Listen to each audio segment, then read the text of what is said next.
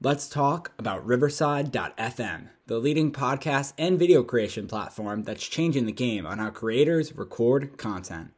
Riverside FM allows you to record studio quality audio and up to 4K video on their platform. Now you can interview a guest 1,000 miles away and it'll sound like you're sitting in the same room. It's as easy to use as Zoom, but gives much higher quality audio and video recordings. Did we mention that they have a mobile app? This allows guests to connect directly from their phone and record content from anywhere. After your content is finished, you can easily grab clips to share them across your social media channels.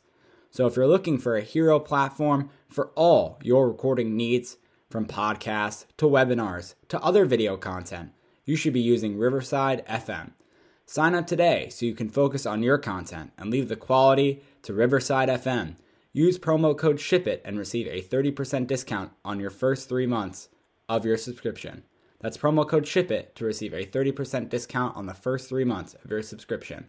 Back to the show.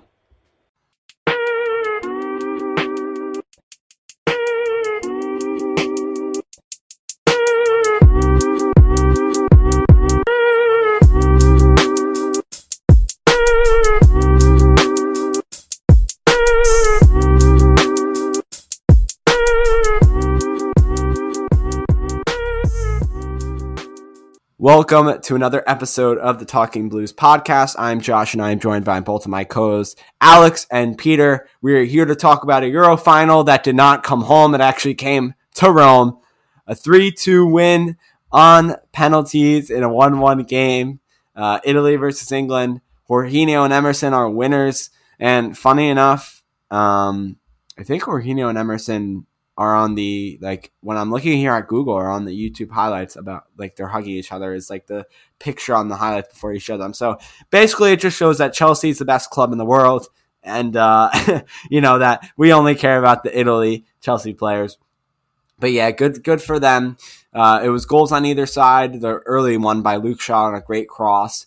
And then we had another tap-in, basically, goal by Leonardo Bonucci. But yeah, I just wanted to say congrats to Italy. Thank you for not making it come home. I'm very appreciative of every Italian supporter and Italian player. There was actually a get-together a town over from where we are in Jersey, celebrating the win, which is pretty cool. I saw a post on Instagram saying any just Italian supporters that want to come and just celebrate the win, which I thought was super cool. And very close to home to where we are. So I thought that was cool. And we live in a very Italian area here. So, yeah, I guess I'll just leave it to you guys to make your comments on this match. The only thing is I'd like to say, unbelievable that Jorginho missed or was saved by Pickford. And also that they had a 19-year-old in Saka to step up. And, it just didn't work out. Well, a Southgate masterclass. Bring on a few players to take these pens. All miss. I don't want to hate on them because I think it's it was very impressive for them to step up like that. Sancho, Rashford, still very, very young. Saka, especially taking the 5th penalty, which arguably has the most pressure if it comes down to it. Being so young, I think he's 19, being able to step up. Yes, he missed. Yes, he lost it for his country, but the future for him is still bright, even though he's an Arsenal player, and I don't want to say I wish the future wasn't bright, but hopefully he doesn't really play well for Arsenal because he's very talented, and I don't want Arsenal to have any talent because screw Arsenal. But he's a great player.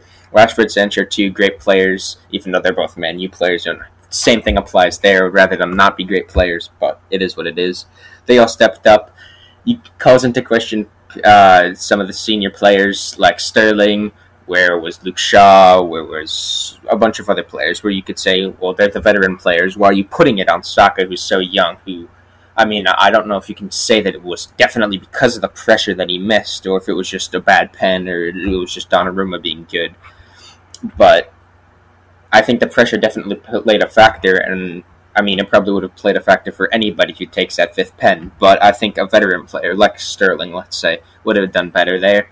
But Southgate does what Southgate does, and not a good thing that he did, but it's whatever. I'm happy. Hey, he did the bad thing, and I'm happy. I was very, very happy to see Italy win it.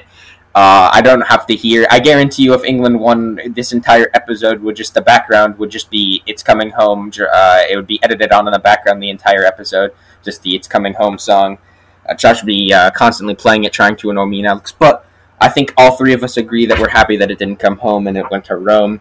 It was a good game, actually, but I think it was a fair result. England pretty much dominated the entire game outside of the first chance in the first 2 minutes. It was a good goal from Shaw, good contact, great build-up play, great transition. It was a great goal, but then the rest of the game, they kind of just sat back too much. I think they had like one shot on target the rest of the game. They really didn't do anything. Italy kind of just dominated the game, had better chances, had better everything. Donnarumma made all the saves he needed to make. He stepped up big in the penalty shootout. He obviously won player of the tournament, which I think is deserved, even though I do think Jorginho should have been up there. He played very, very well.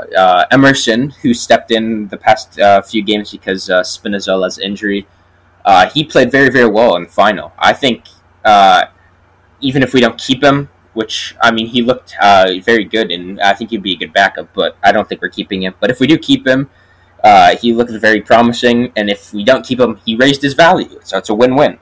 But I think that's all. One player I do want to point out, because I always point out one player, that's my classic thing, is Chiesa. Very, very, very good tournament and game as a whole. He's just super, super talented, very, very, very good, super well technically, dribbling. He got past a bunch of England defenders so many times. He really did well taking the ball from the midfield all the way into the attacking third to try to get chances for Italy. He played very, very well. Jorginho played well. Emerson played well. I already said that Donnarumma, one player of the tournament, he played well. I don't want us to go over everything because I obviously want Alex to be able to talk at least about some things, and I don't want to talk for 10 minutes straight because I promised I wouldn't do that before this episode, actually. In fact, Josh and Alex begged me not to go on a long tangent, so I'll stop now. Alex, what are your thoughts? So, while I'm watching the game, I'm scrolling through Twitter, right? I need to see what people are saying, right? I'm sitting alone watching the game. I need to see what other people are saying. I look on Twitter, England's goal goes in, first few minutes, everywhere, Southgate masterclass. And then Leonardo Bonucci taps in his goal, Southgate disaster class. And it's just so ironic. What I would put it as, Southgate masterclass. Minute 0 to minute 10. From then on, Southgate disaster class. And it's just kind of ironic to see some of the English supporters who were absolutely gassed about him during after the win against Germany, after the win against Ukraine, after the win against Denmark, calling him the next thing, the next big thing managerial-wise for England. And now they're calling for his head. Kind of find it a little bit ironic. I don't really know what else to say. In general, Southgate made the poor decisions, right? It sounds like Southgate actually, for the penalty shootout, which obviously is the critical part of the game, he made the decisions on who was shooting. He didn't ask for the players to step up like they usually do. Usually you come up, you say, I want to take a penalty. They put you in the order you want, but it looks like Southgate, a player like Grealish, for example, came out and said that he stepped up to take one, but Southgate said no. So, and obviously he's a more senior player than someone like Saka, someone like Rashford, someone like Sancho. So I think you've got to give this, like he said, he even owned up to, his mistakes in that penalty shootout. I mean, it was on him, this performance, right? Tactically, he got it wrong outside of the first 10 minutes. He didn't continue going at Italy. How he started that first 10 minutes should have been how he kept going up until, the 70th minute or so, where you could finally sit back, try to protect your lead. But England, when they're expansive, when they're moving the ball fluidly, are a much better team than when they are sitting back and just trying to hit on the counterattack. And in general, I mean, Kyle Walker's been outstanding for England. He was very good again. But that's another player. You take off these guys. You take off Rashford. You take off Sancho. Or you bring them on for Kyle Walker and for, I believe it was Jordan Henderson. Why Jordan Henderson's not taking a penalty with his tremendous experience, I don't know why. I get it. He missed his last 2 penalties, but isn't that better than someone who's never taken a penalty in a professional game with a crowd before, like Saka? Yeah. Altogether, I just don't understand what he was thinking in that penalty shootout. It's unfortunate. I know there's been a lot of backlash towards the players, with all sorts of racist remarks from a lot of, some really terrible people, to be honest. Southgate, and it's good that there's lots of people messaging against those, people who just happen to be the loudest and aren't the majority. But yeah, it's unfortunate. I actually really like Saka as a player. He's one of my favorite players, as much as I hate Arsenal. I really hope he succeeds, but I hope he moves to another club and then succeeds, not at Arsenal. But yeah, he's definitely one of my favorites, and I was really upset to see him, just have to go through that whole thing. So it's upsetting, but Italy were well-deserved winners. They played very well throughout the game. They deserved to win based on their path, based on how they played throughout the entire tournament, based on how they played in the final. And that midfield, Jorginho, Verratti, Barella was really the key for them, and obviously the amazing backbone of Chiellini and Bonucci and Donnarumma, of course, who was the player of the tournament. I kind of find that a bit fishy. I wouldn't say he was the player of the tournament. Yes, he came up big in the penalty shootout. Yes, he came up big with a couple big saves. Would I say he's the player of the tournament? Probably not. I don't even think, personally, I wouldn't say there was a clear-cut player of the tournament this tournament. I don't think, if I was being completely honest, I think Kyle Walker was the player of the tournament. I thought he was sensational for England.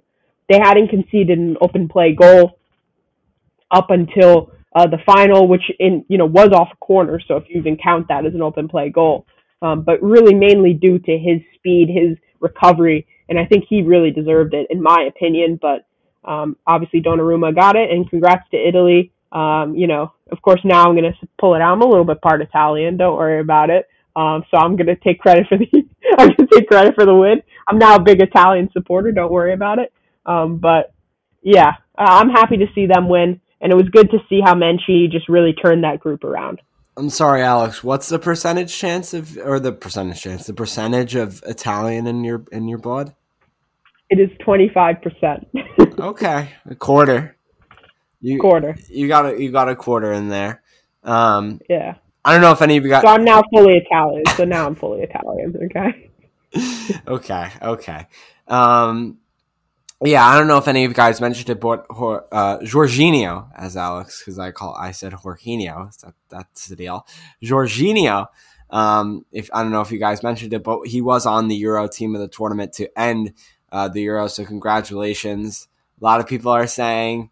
I don't know if it's most of it's memes and funny jokes. The Jorginho for Ballon d'Or, I know I've been seeing that a lot. I'm sure it's just jokes, but it is pretty funny remarks.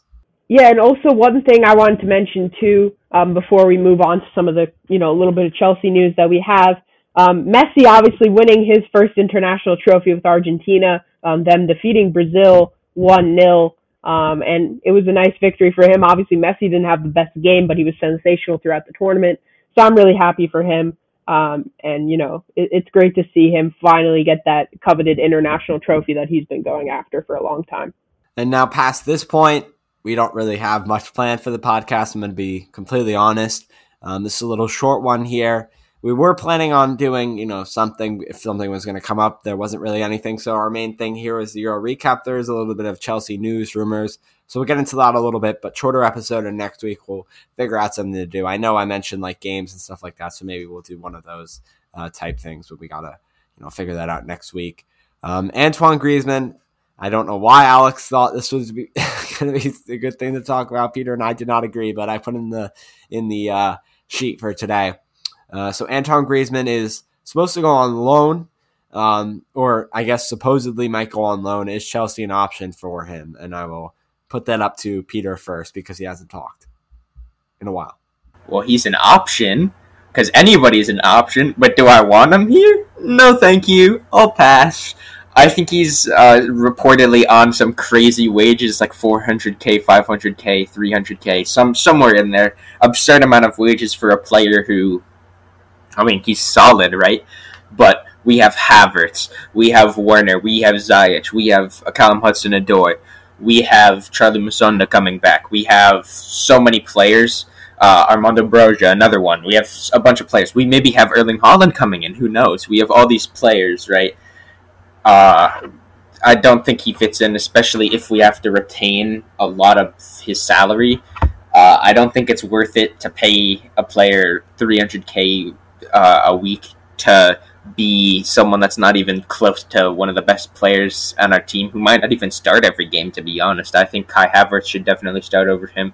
Who knows what Tuchel wants? If Tuchel thinks he could come in and be an integral part of this team and he fits well in his system, I'll take him because I trust Tuchel. He won us the Champions League. He knows what he wants. He knows his system. I trust Tuchel, but no thank you. I'll pass on those wages.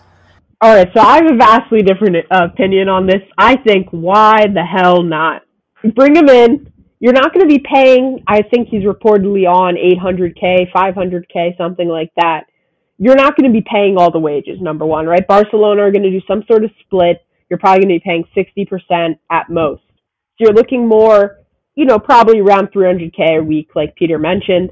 But for one season, there's no long-term commitment. And I think Antoine Griezmann, I remember him when he was at his best for Atletico Madrid. He was absolutely sensational, was one of the best players in the world. And I think for France, we've seen that he has played well for France. And I think he could be really good in the Premier League. I'm not going to guarantee it. That's why it's a loan, right? And I think he's just another piece that's on the bench. Maybe, hopefully he can get a starting role. I think, you could play him up top, where he used to play when he was a bit younger. But I think he's a kind of a nice fit in the Premier League. I know I'm one of the few, I'm kind of in the minority here, but I would welcome him in with open arms. It's not that you're in the minority, Alex. I just wanted to say that it's not going to happen. So I don't even know why we're talking about it. Is the main deal. You guys can have your thoughts and opinions on it, but we're talking about something that's just not even an option. It's not happening. So, as you dream about it, Alex, in your sleep, it's not happening. A few other stuff. You have Charlie Masonda, Armando Broja, and Conor Gallagher are all back in training with Chelsea. They were at Cobham just recently. You can go look at Chelsea's social medias to check that out. So that was pretty cool.